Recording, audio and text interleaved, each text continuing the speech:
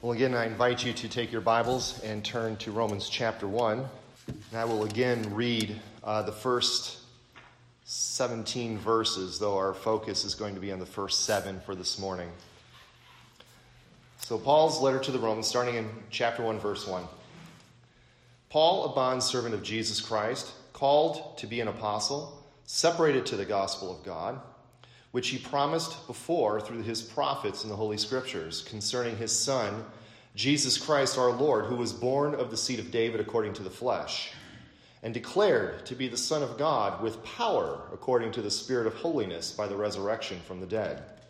Through him we have received grace and apostleship for obedience to the faith among all nations for his name, among whom you also are the called of Jesus Christ.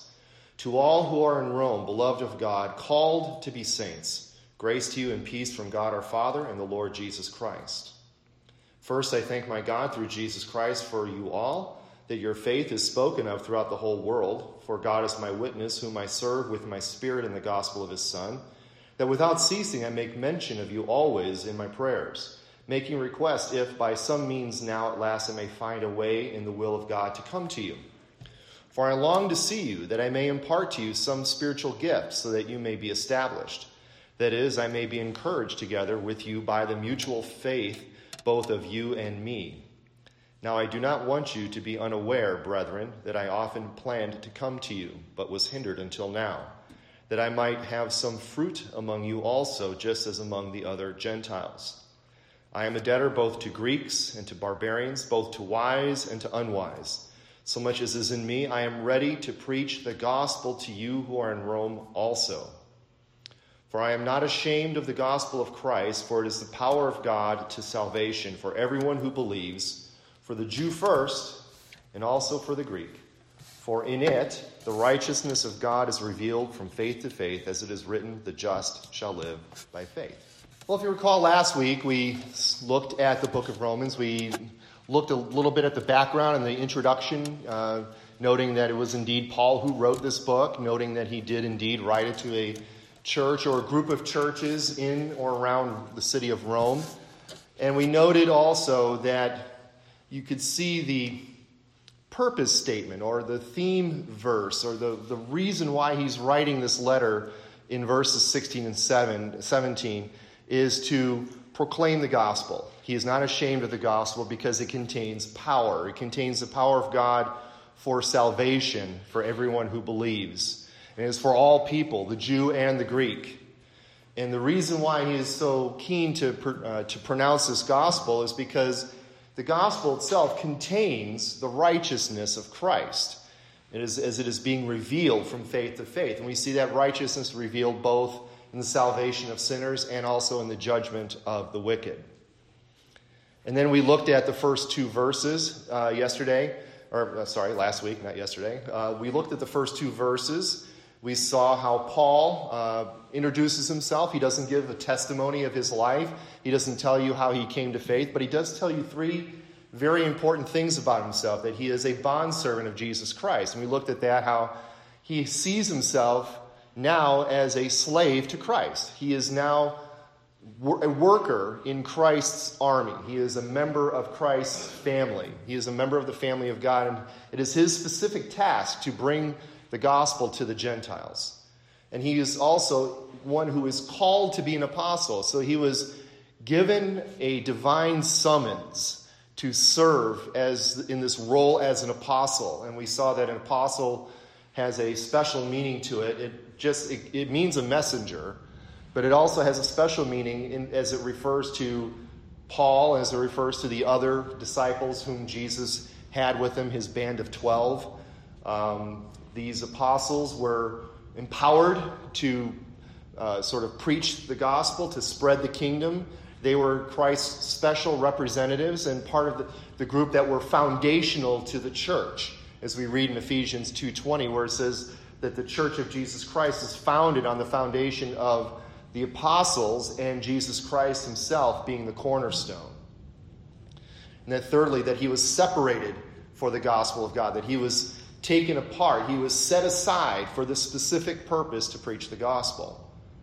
And then in verse 2, we also saw how that gospel was proclaimed and promised beforehand through the prophets. And we looked at several prophecies. There were others we could have looked at, but we looked at 4 verses in particular that outlined how Jesus Christ was promised beforehand in the Scriptures, how he was the promised Messiah, how he was the promised king, the future king in David's line. And then we got up to verse 3, and that's where we're going to pick up here, where we're going to see in verses 3 and 4, these are very important verses, even though they occur real early in the epistles, and we sometimes kind of gloss over this because we want to kind of get to the meat of the letter. But these are very important verses here, verses 3 and 4, where it says, concerning his Son, Jesus Christ our Lord, who was born of the seed of David according to flesh, and declared to be the Son of God with power, according to the Spirit of holiness by the resurrection from the dead. Now, it's in the middle of a sentence. Verse 3 begins in the middle of a sentence. And that concerning his Son, Jesus Christ, points us back to the gospel. It is this promise. So, Paul was called to be a servant or separated to the gospel of God, that gospel which was promised beforehand, and that gospel now which concerns his Son. So the gospel has as its subject matter Jesus Christ. He is the center of the gospel. It is about him. Now, some people think that the gospel is a message of salvation. It is a message of salvation, but it's not just a message of salvation divorced from the content, which is Jesus Christ. He is the pearl of great price. He is the treasure of great worth that we give everything to gain and possess. So it is about him. It is about his life. It is about his death. And it is about his resurrection, which is why when we have these 4 Gospels, Matthew, Mark, Luke, and John, they tell the story of Jesus Christ. Now, they tell it from different perspectives, but it's all about Jesus Christ. And it's interesting to note, when you look at the Gospels, someone said that the Gospels are really passion narratives with a prolonged introduction, which may be a little bit reductionistic, but in a sense it's kind of true, because all of them really focus on that last final week of his life. Many, many chapters are devoted to that final week. I mean, if you're looking at how much time of Jesus' life is devoted to the content in these Gospels, that final week takes up a chunk of each of those Gospels, because it is very important, the idea of Jesus going to the cross, going to sacrifice himself, going willingly to sacrifice himself, and how that sacrifice was an atonement for our sins. Also here we see that verses 3 and 4 in a way you could say are said to summarize the gospel. It talks about how he came, was born according to the seed of David, and declared to be the Son of God with power according to the Spirit by the resurrection of the dead. And there you really kind of have, in a nutshell, sort of like the bookends of Jesus' ministry. He came in the flesh. He was born of the seed of the woman. He was born, conceived by the Holy Spirit, born of the Virgin Mary, and then he was raised and ascended to God on high at his resurrection. And, of course, there's everything in between as well. Now, the gospel of God, of course, here is concerning his Son. And that notion of Son, obviously we believe that Jesus Christ is the Son of God. That's all throughout the Scripture. It's all throughout the Gospels. Particularly the Gospel of John really focuses on Jesus Christ as the Son of God. But that idea of sonship, it really does focus on the uniquely intimate relationship that the Son has with the Father. And if you will, keep your finger in Romans and just flip over to John chapter 1.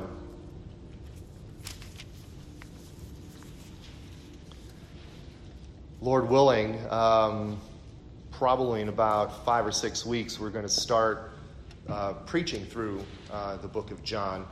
So I'm kind of giving away a little bit here ahead of time, but it'll be good to be reminded anyway. But look at verse 18, if you will. Now, these first 18 verses in John chapter 1 serve as, oftentimes they call it a prologue. and it sort of introduces a lot of the subject matter that John is going to cover in his gospel. And here in verse 18 it says, no one has seen God at any time. And God is invisible. No one can see him. In fact, if we were to see the fullness of God's majesty, his holiness would consume us. That's the idea there. No one has seen God at any time. However, the only begotten Son, who is in the bosom of the Father, has declared him. So again, this idea of who is in the bosom of the Father, you have this notion of a relationship, the Father and the Son intimately related with one another. And then it says the Son has declared him. That word declared is the word that we use in English. We use exegete or exegesis, which is the practice of explaining from the text of Scripture its meaning. We exegete the Scriptures. We don't read into it, but we read out of it. So we read the Scriptures and we explain what it means. And that's what Jesus does. He exegetes the Father for us. He describes the Father for us. And that's why when he says later on in John's Gospel, when he says to Philip asks him, show us the Father and it'll be fine enough for us. And Jesus says, have you been with me long enough to know that if you have seen me, you've seen the Father? In other words, if you recognize who Christ is, if you recognize the special relationship that he has with the Father, you know that he reflects the glory of the Father in the Son. Okay, you could turn back to Romans 1. So this idea of sonship is this idea that he has a uniquely intimate relationship to God, and this gospel then is one of Jesus Christ. And here, what does Paul tell us then about Jesus Christ? And we kind of looked at it already. We see that he is descended from David according to the flesh, declared to be the Son of God in power according to the Spirit of holiness by his resurrection from the dead. And here you see, now in Paul's writings, part of how to understand Paul's writings is to understand the sort of dichotomies that he uses, the contrasts that he uses. And one of these main contrasts here is this notion of flesh and spirit. He uses this quite a bit. He'll use this a lot throughout the book of Romans. And this idea here of flesh and spirit, it talks about what is of this age and what is of the age to come. And that's another important concept to understand Paul's writings. Theologians often refer to it as sort of Paul's two-age theology, or his two-age way of looking at things. So you've got this age, which encompasses everything that we see in the here and now, and the age to come, which is what will occur when Christ returns. He will bring the fullness of the age to come to the earth. So when Christ returns at the end of time, at the end of this age, he will bring the new heavens and the new earth. They will come down and they will sort of replace the old heavens and the old earth because they are passing away. So you've got this two-age model or two-age paradigm.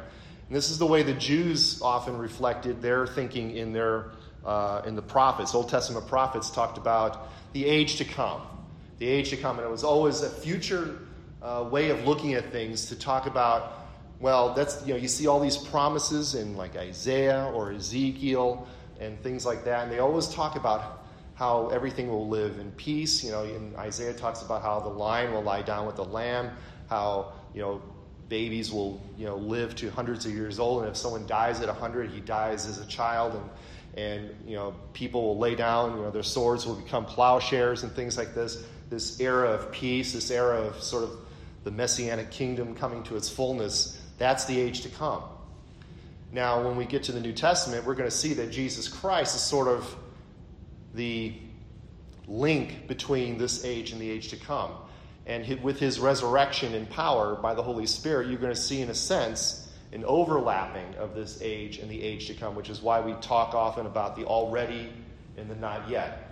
So we have a lot of the blessings that are in the age to come we experience to some degree already. You see this in Ephesians 1, where Paul talks about how we are seated in the heavenly places with Christ now. Well, I mean, I look around, I don't feel like I'm seated in the heavenly places with Christ right now. But spiritually, by our union with Christ, we are there because he is our head. Christ is the head of the church. We are the body of Christ. Our head is in heaven. Our head is at the right hand of God.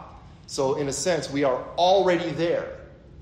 But then that fullness will come when all of it is manifested at the return of Christ. So this idea of flesh and spirit, this age to come. And then another dichotomy you see here is Son of David, Son of God.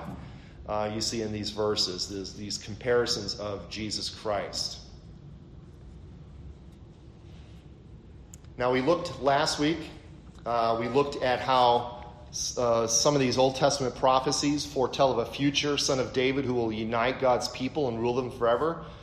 Just to refresh your memory, the ones that we did look at were 2 Samuel 7. That's the Davidic covenant. That's where God, through the prophet Nathan, promises to David that he will never lack for a son to sit on his throne. Now, again, if you know the Old Testament history, the history of the Israelites, there was a point where they did lack a son to sit on the throne. I mean, the kingdoms were conquered. They were conquered by Assyria, the northern kingdom, and the southern kingdom was conquered by the Babylonians. And there was a break of many, many years where there was no Davidic king. But the fulfillment of that is not in a human king. We know that. The fulfillment of that is in Jesus Christ, the greater Son of David. We looked at Isaiah 11, 1 through 5. We looked at Jeremiah 23, 5 through 6, and Ezekiel 34, verses 23 and 24, all of them promising about how a future shepherd will come, how a future Son of David will come to unite God's people under one shepherd, under one king. So the gospel then concerns how Jesus is descended from David according to the flesh. In other words, he is in that line. He is in the line of David. He is the son of David. And that's why you see in Matthew, you see the genealogy of Jesus. Matthew is very concerned to show Jesus' lineage, his sort of bona fides, if you will, shows how he is both the son of Abraham and the son of David. And then Luke also shows that as well in his genealogy in Luke chapter 3. Now, in verse 3, though, we also see that it is the eternal Son of God. So we don't want to understand that Jesus, as the Son of God, came into being when he was born of the seed of David. The Son of God has always pre-existed. The Son of God is eternal. And Paul assumes that when he says this gospel is concerning the Son of God, Jesus Christ, who was born of the seed of David. So in other words, what Paul is saying there is that the eternal Son of God broke into history. He came into this world. He assumed human flesh. Again, going back to John's gospel, you don't have to turn there, but verse 14, that very important verse in chapter 1, talks about how, the entire chapter talks about how the eternal Word existed, was with God, and was God. He was in the beginning with God. All things were created through him. In him was light, and that light was the life of men. And then later on in verse 14, it says, then the Word became flesh and dwelt among us. So that eternal Word came into history, became flesh, and that Word dwelled, is tabernacled. He tented with us. Just like in the ancient Israelite religion, you had the tabernacle, the tent of meeting, which was to represent God's presence among his people. That was what Jesus was. He was God's presence among his people. He was Emmanuel, which is what that means. God with us, which is a great name for a church, by the way. Emmanuel, God with us.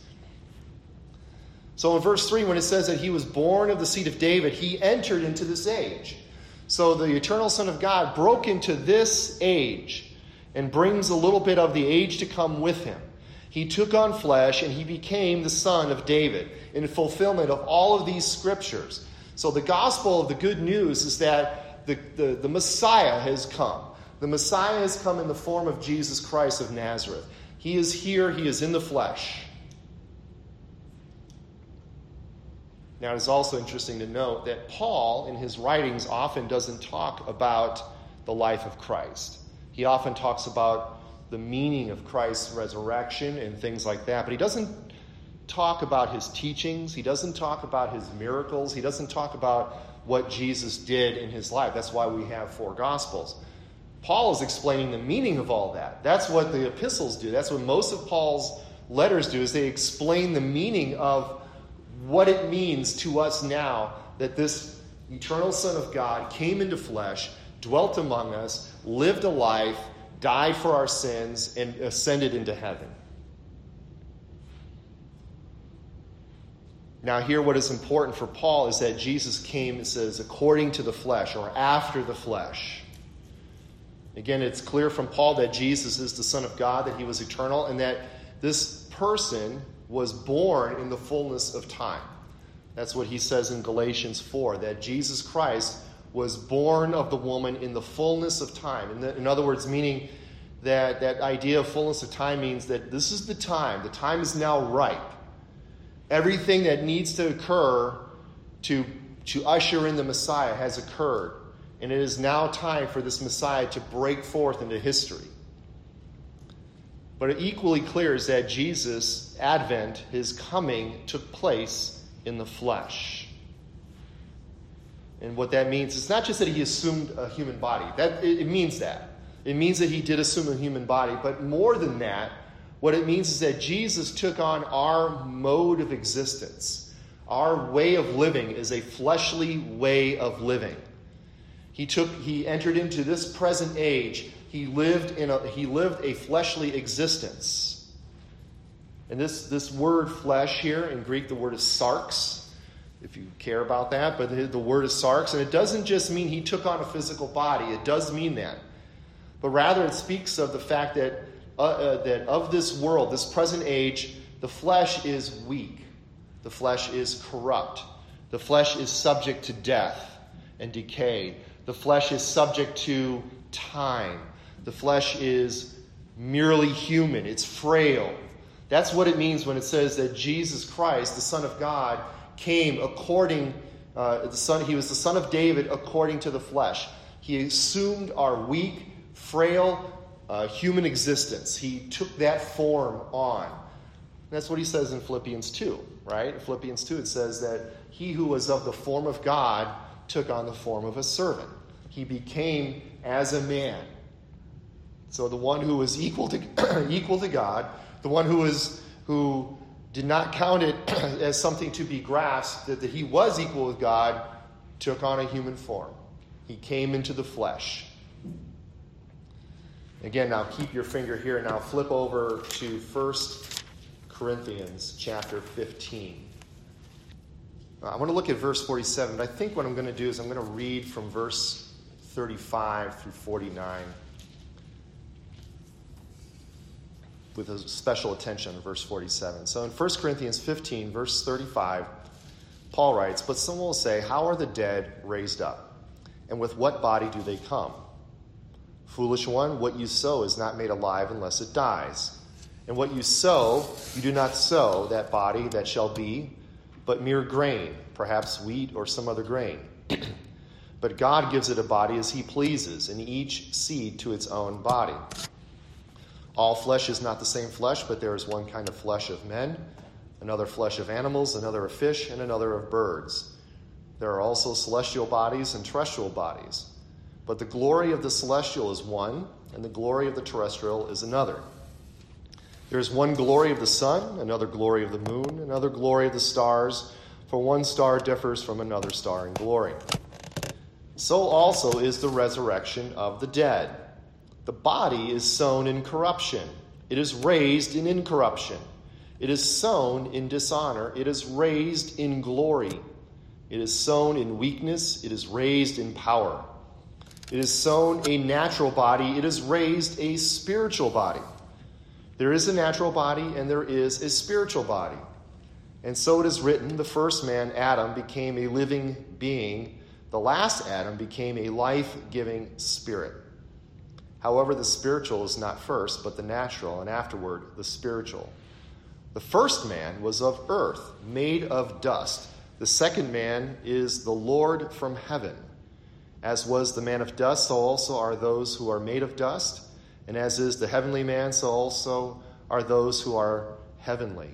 And as we have borne the image of the man of dust, we shall also bear the image of the heavenly man. So what Paul is talking there, this is his chapter on the resurrection.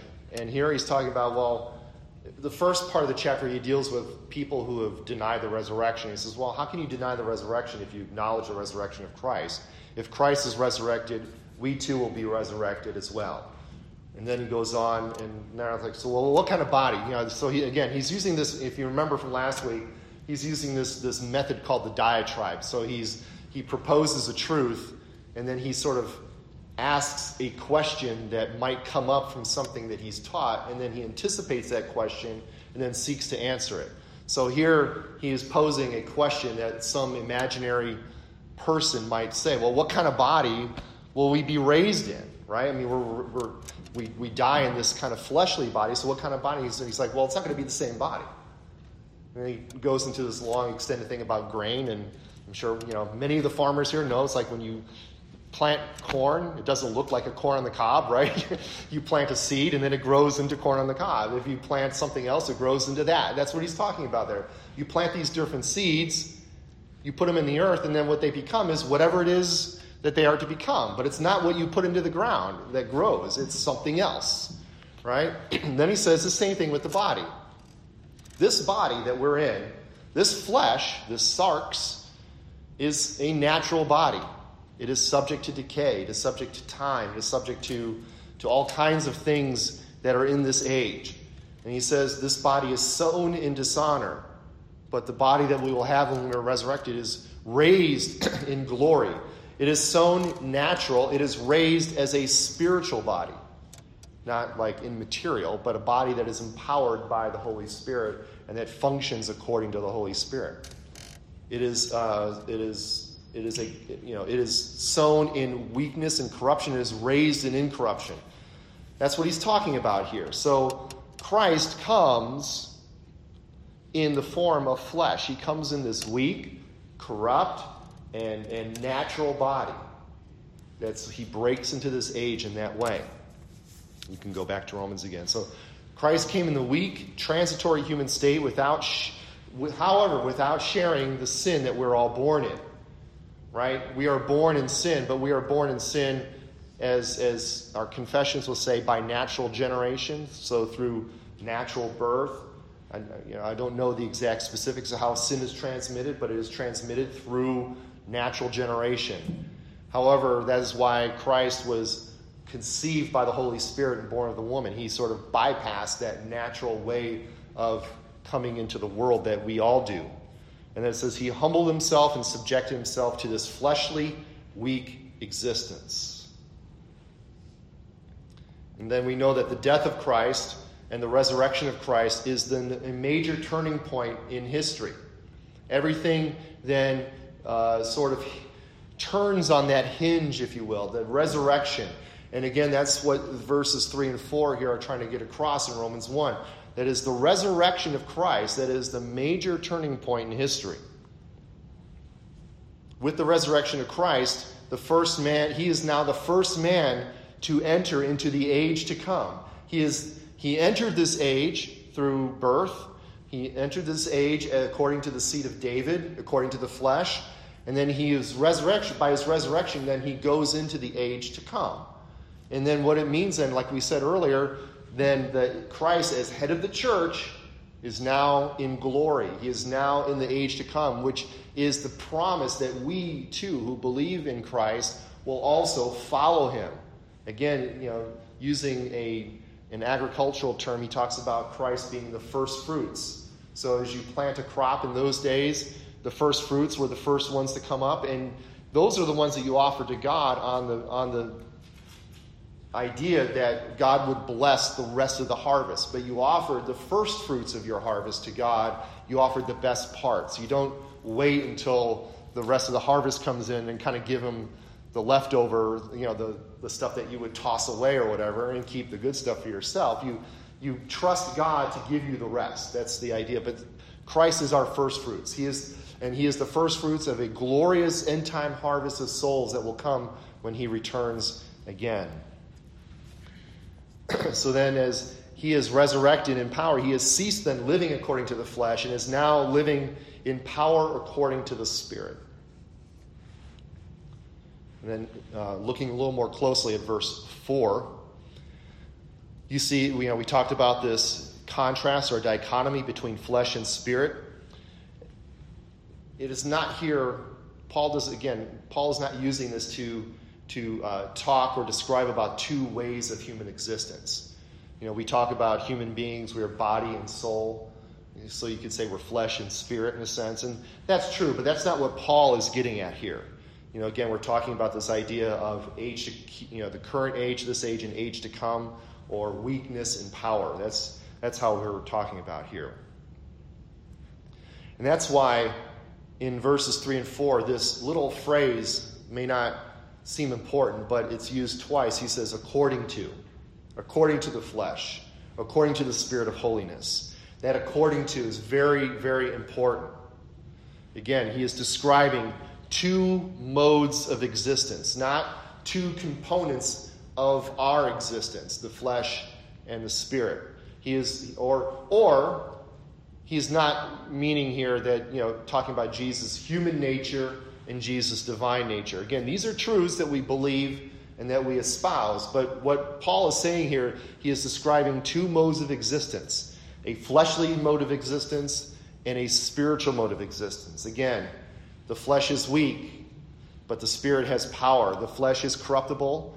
The Spirit is incorruptible. The flesh is subject to time. It is temporal. The Spirit is eternal, is an eternal body. Our flesh is an old, fallen creation, and in the Spirit, it is a new creation.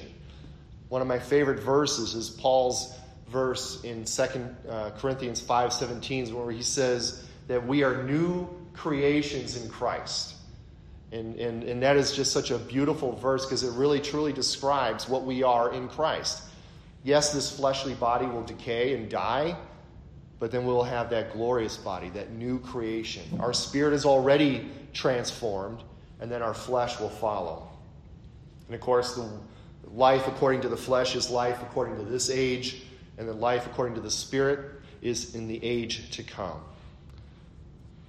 And the point I'm trying to get across here then is that this contrast then between flesh and spirit is a redemptive historical contrast in nature. It talks about the flow of redemption in history, how everything is this age and then eventually flows into the age to come. That is the progression of history as the Bible sees it. It sees this age as fallen in Genesis 3, and then it will eventually come into the age to come in Revelation 21 and 22, when the King comes and everything is made new. But you get this phrase here in verse 4, again, declared to be the Son of God with power. Now, it can be kind of confusing, this phrase, because it may lead one to think that somehow Jesus wasn't the Son of God until his resurrection. Okay, so at his resurrection, then he was declared to be the Son of God. You would say, well, wasn't he the Son of God always? And didn't you say that he was eternally the Son of God like about 15 minutes ago? Yes, I did. I did say he was eternally the Son of God 15 minutes ago. And I'm not trying to contradict myself. And I don't think Paul is trying to contradict himself either. It was, in fact, the Son of God who assumed the human flesh in the first place. What we get here, some people have taken to support a heretical view called adoptionism.